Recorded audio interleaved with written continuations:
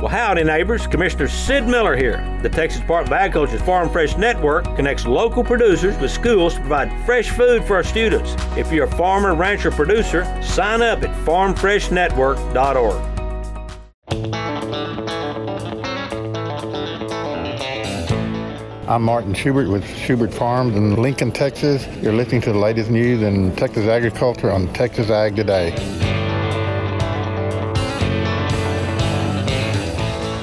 Welcome to Texas Ag Today, a daily look at the latest news in Texas agriculture.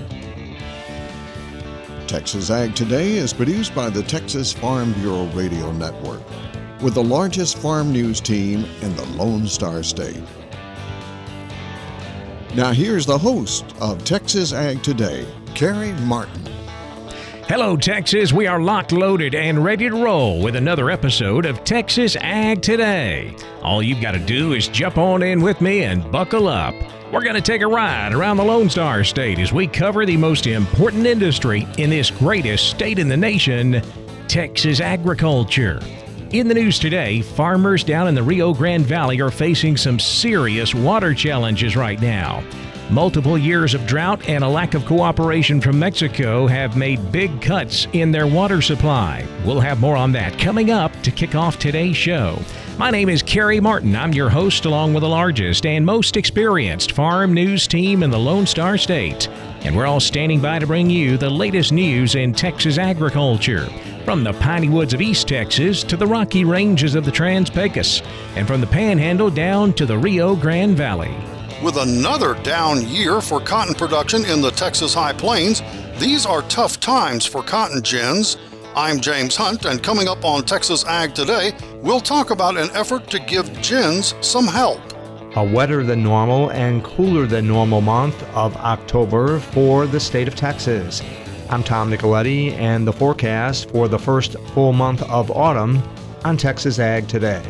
Texas voters will have the opportunity to vote on Proposition 1 in the next few weeks. I'm Gary Joyner, and I'll have an update on the Texas Right to Farm Amendment coming up on Texas Ag Today.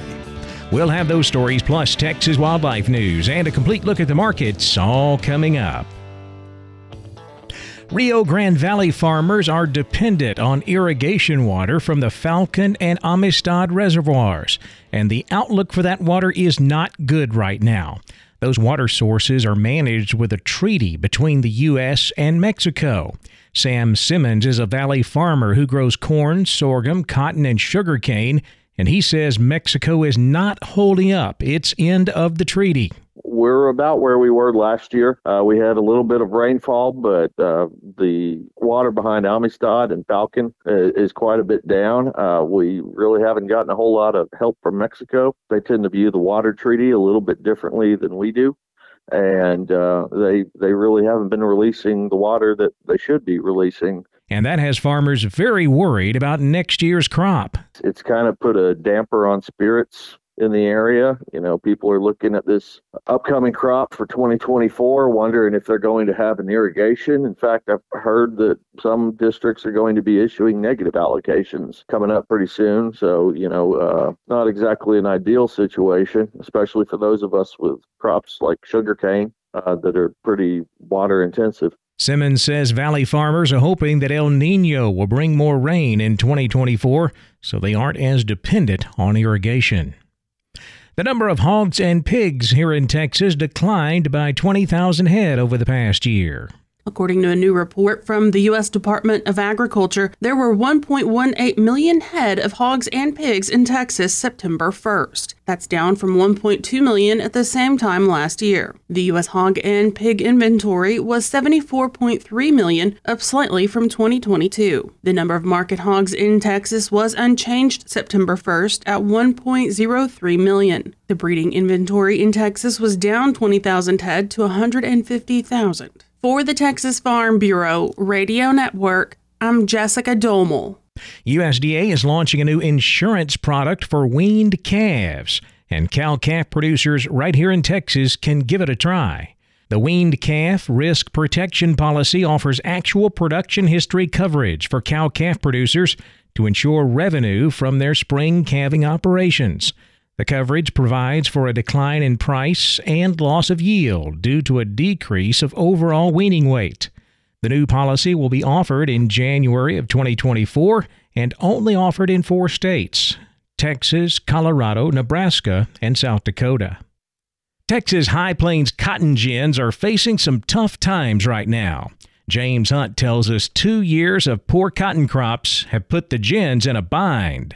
It will be a while before we have anything like final numbers on this year's cotton production in the Texas High Plains, but it seems pretty obvious this will be a down year. Back in the spring, a lot of area cotton acres were lost when heavy rains prevented many farmers from getting seed planted. And for much of the cotton that did get up and going, a hot, dry summer took its toll, and abandonment rates look to be high again. I say again because last year also saw a lot of cotton crop failures. It's been a hard time for farmers, but Cody Besant of Plains Cotton Growers says cotton gins are also suffering, and in fact, we've lost some in the region. We saw roughly 4 to 5 that actually were terminated this previous crop year just because of a lack of volume and throughput, unfortunately, and we very well could see some consolidation or mergers this year, or some that very well may not open moving forward. We hope that's not the case. Hopefully they will remain viable because we need infrastructure. An effort is underway to persuade Congress to provide some help. Besant says Plains Cotton Growers is seeking legislative action to provide disaster-related assistance for cotton gins and potentially other infrastructure segments of the cotton industry, such as warehouses that have a vested interest in the cotton production directly related to producers. We are having some discussions of how do we shore up better risk management tools that can maybe piggyback off of what producers have today in the form of crop insurance, but also have better tools moving forward for infrastructure to tap into to help mitigate some of the risk that's beyond their control. While a permanent risk management program is the eventual goal, Besant is hopeful that at least a one-time assistance measure could be approved by the end of the year. I'm James Hunt on the Texas Farm Bureau Radio Network. October may be a wetter and cooler month for Texas. Tom Nicoletti takes a look at the October forecast. My guest from Fort Worth is National Weather Service meteorologist in charge, Tom Bradshaw. And Tom, we're into October and the first full month of fall. And what is that forecast looking like as far as temperatures and rainfall chances this month? Well, good to be with you again, Tom. And I finally got some good news for folks. I mean, it's been a long haul all summer long, very hot, very dry. We're starting to see signs that we're going to have our first substantial, widespread rainfall event across Texas during the first week to 10 days of October. And that's going to be a huge welcome relief for a lot of folks that are experiencing severe drought across the state of Texas. So we're not only going to see at least the first probably third of the month of October, we're going to see a little bit wetter than normal, but we're also going to see conditions a little bit cooler than normal. Temperatures are finally going to drop out of the 90s and actually a lot of the 80s, and we'll probably see 70s and lower 80s across a good part of the state for the next 10 days or so. And then looking further out, the rest of October looks generally seasonable, maybe a little bit wetter than normal, believe it or not. So we might actually see these rains continue through the remainder of October, which would be a huge relief for all of us here in the Lone Star State. Texas farmers and ranchers are wanting to still cut some hay and plant some cool season forages and crops, so this weather will be good for them when they move forward. Absolutely. Yeah, I think obviously, rain can sometimes impact folks in terms of their kind of tactical activities. But I think looking at the big picture, this is certainly going to help folks in terms of, having a little bit wetter soils as we go into the winter months. That is Tom Bradshaw. He is National Weather Service meteorologist in Fort Worth. I'm Tom Nicoletti at the Texas Farm Bureau Radio Network. Texas voters will have the opportunity to vote on Proposition 1 in the next few weeks. Gary Joyner visits with the author of the amendment. I'm in Uvalde, where we've just completed a town hall meeting in Uvalde regarding Proposition 1, the constitutional amendment protecting the right to farm and ranch in Texas. With me today is State Representative Dwayne Burns, the author of HJR 126, the enabling legislation for the proposition. Chairman Burns, your audience today, mostly farmers and ranchers, those in agriculture. What did you sense about their enthusiasm for Proposition 1? Well, we had a great crowd out there today. They were pumped up about the proposition, eager to learn and eager to hear about how important Proposition 1 is to both rural and urban Texas.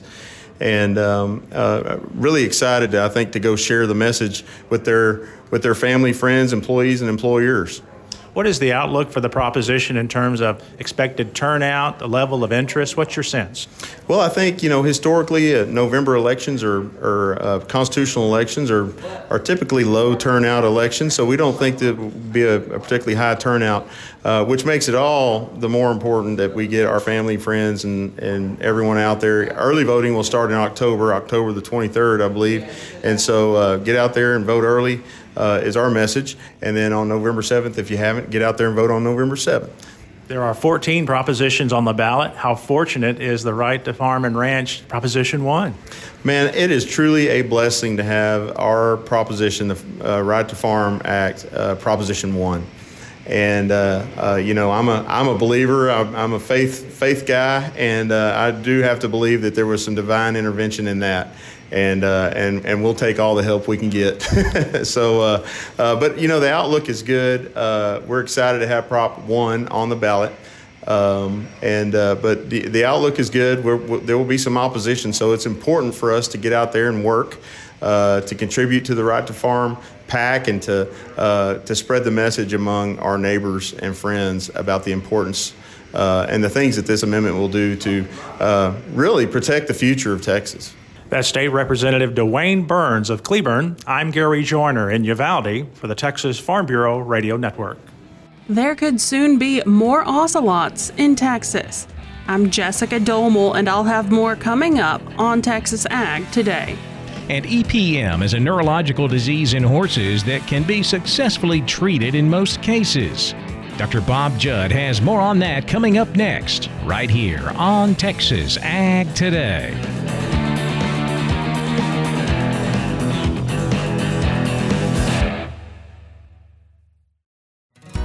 Well, howdy, neighbors. Commissioner Sid Miller here. The Texas Department of Agriculture's Farm Fresh Network connects local producers with schools to provide fresh food for our students. If you're a farmer, rancher, producer, sign up at farmfreshnetwork.org. Texas has lost over 2 million acres of agricultural land in the last 25 years. That's a threat to family farms, our economy, and our food supply. This is State Representative Dwayne Burns, and I'm here with my friend, Super Bowl champ, and Dallas Cowboy legend, Jay Novacek. I've been a real cowboy my whole life, so I'm asking everyone to go out and vote for Proposition 1, the Right to Farm Amendment that this guy, Dwayne Burns, actually wrote. Whether you're a cowboy or not, this is important to all Texans. We all need access to safe and affordable food in the future. Proposition 1 protects our family farms and ranches so they can grow our food right here in Texas. On November 7th, please head to the polls and vote for Proposition 1, the Food for Texas Amendment. Yeah, come on, Texas. Let's do it Jay's way. Vote for Prop 1 and then spread the word with your friends and family. Political ad paid for by Right to Farm Texas PAC. Learn more about Proposition 1 at right2farmtexas.com. That's right, the number 2, farmtexas.com. Political ad authorized by Right to Farm Texas PAC. We're keeping you informed on everything happening in Texas agriculture on Texas Ag Today. EPM is a neurological disease in horses that can be successfully treated in most cases. But Dr. Bob Judd says there are some fears of resistance developing to the treatment medication.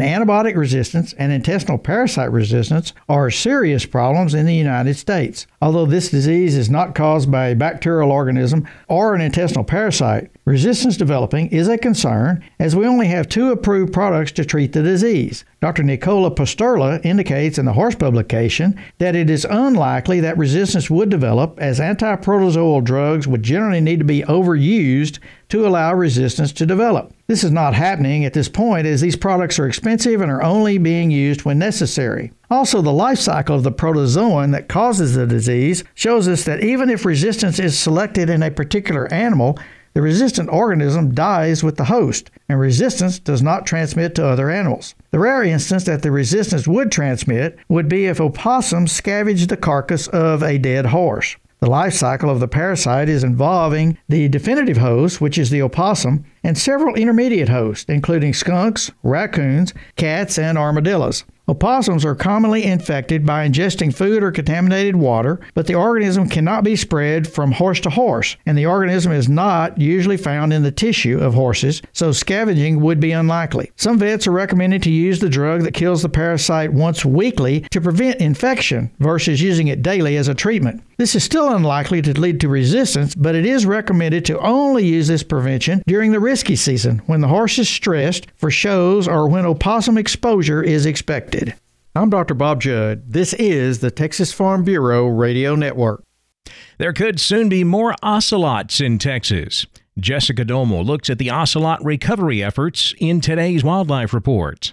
The public can now weigh in on a proposal that would reintroduce endangered ocelots to areas of the Rio Grande Valley while protecting landowners in the area. The proposed programmatic safe harbor agreement was developed by the East Foundation, a South Texas ranching operation and agricultural research organization. Under the agreement, the East Foundation agrees to release ocelots onto a portion of its San Antonio Viejo Ranch in Jim Hogg and Starr counties, where unoccupied ocelot habitat has been identified. Neil Wilkins, CEO of the East Foundation, joins us with more. What a safe harbor agreement does, particularly for private lands, is it takes away the fear that the Endangered Species Act is going to be enforced when you do good things. If we're going to release ocelots into a new area, which we've proposed to do to the U.S. Fish and Wildlife Service, we don't want to be held to the same constraints they would normally impose upon landowners for incidental take and conservation measures to maintain that population over time. If it's an experimental population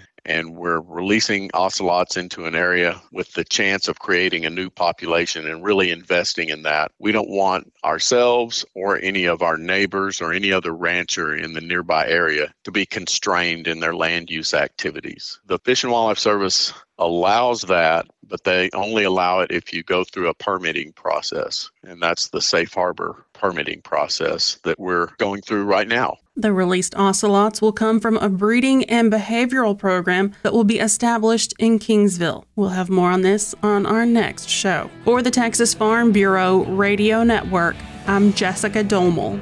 The volatility continues in the cattle market with a big drop in cattle futures on Tuesday. We'll take a look back at all of the livestock, cotton, grain, energy, and financial markets coming up next, right here on Texas Ag Today.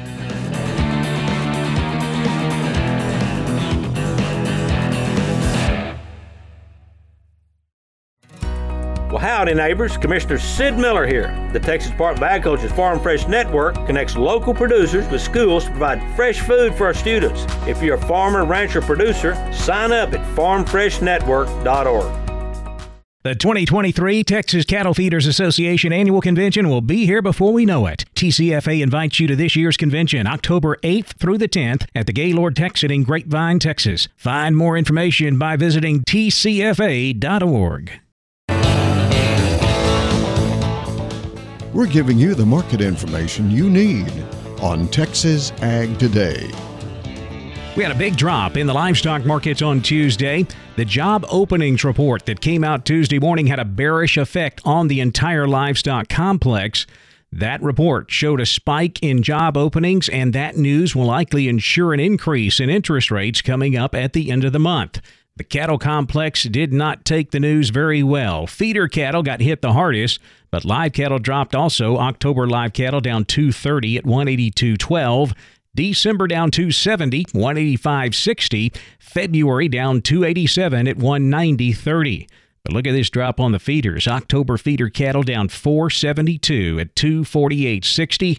November down 535 at 250.35. January feeder cattle down 507, 254.27. Cash-fed cattle market still quiet for the week. No bids or asking prices to report.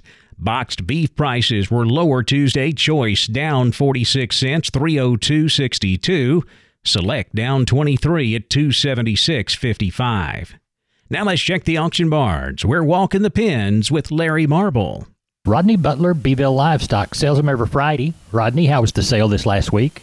We got along real good. We had some good cattle. They sold good. Market's a little softer in different categories, but overall, a pretty good sale, sir. Walk the pens with us, Rodney. All right, we had 320 head of cattle, 1 horse, and 12 goats, and that old market was steady, maybe a little softer. Your 200, 300-pound steers, 280 to 325. Heifers, 230 to 260. 300, 400-pound steers, 226 to 280. Heifers, 212 to 285. 400, 500-pound steers, 228 to 270. Heifers, 206 to 233. 500, 600-pound steers, 214 to 240. Heifers, 194 to 225. 600, 700-pound steers, $1.98 to 217. Heifers, $1.88 to 214, and your 700 to 800-pound steers were $1.99 to 210, and heifers were $1.75 to $1.88. Packer cows, sure enough, are strong, and Packer bulls cows brought from $39 to $1.03. Packer bulls brought from $68 to $1.23. Stocker cows brought anywhere from $65 to $1.23. Bred cows, $700 to $13.60, and our pairs we had Friday brought anywhere from $1,000 to $17.75, sir. Are you aware of anything coming for this next Friday, Rodney? Yes, sir. I know of a set of yellow calves coming. There'll probably be about 80 of those yellow calves. They're going to be big. They're going to weigh around that 5 to 6.5. Then I got another set of black calves coming also. That'll be really good calves. So, yeah, I'm going to have a good start to this next week's sale, sir. Rodney Butler, Beeville Livestock, sells them every Friday. We talk to him on Sunday evening for Monday and on Thursday night for Friday. Rodney, tell everybody how to get a hold of you. Yeah, you can reach me there at the cell barn, 361-358-1727, or you can call me on my mobile, 645-5002. Rodney, thanks so much for being on the Texas Farm Bureau Radio Network for Walking the Pens. I'm Larry Marble, neighbor I put it together. You're listening to us right now on Texas Ag Today. Back over to the futures market where lean hogs closed mixed Tuesday. The nearby October up 12 cents, 79.97. December down 42 at 69.07. Class 3 milk finished lower. October milk down 7 cents, 16.94 a hundredweight. The cotton market usually doesn't take negative economic news very well, but considering it held its own on Tuesday, we only dropped slightly with the December cotton contract down 32 points, 87.43. March cotton down 32 at 88.27, while May was down 29, 88.89.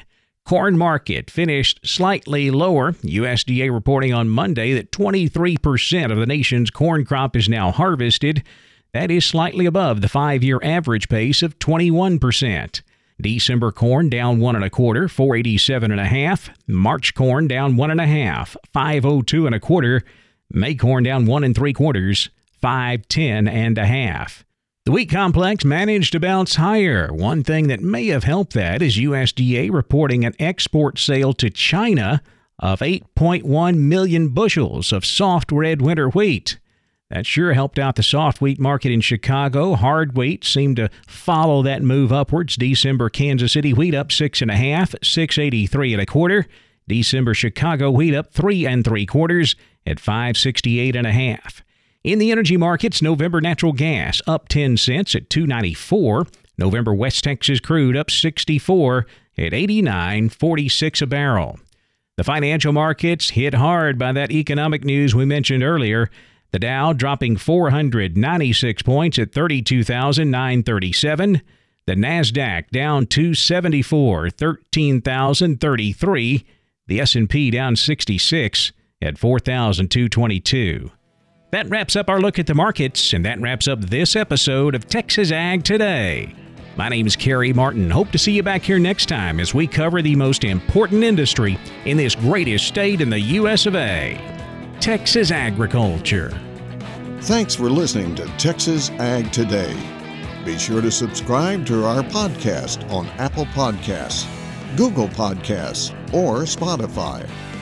For more Texas Ag news and information, check out our website at texasfarmbureau.org or tfbradio.com. Texas Ag Today is a production of the Texas Farm Bureau Radio Network.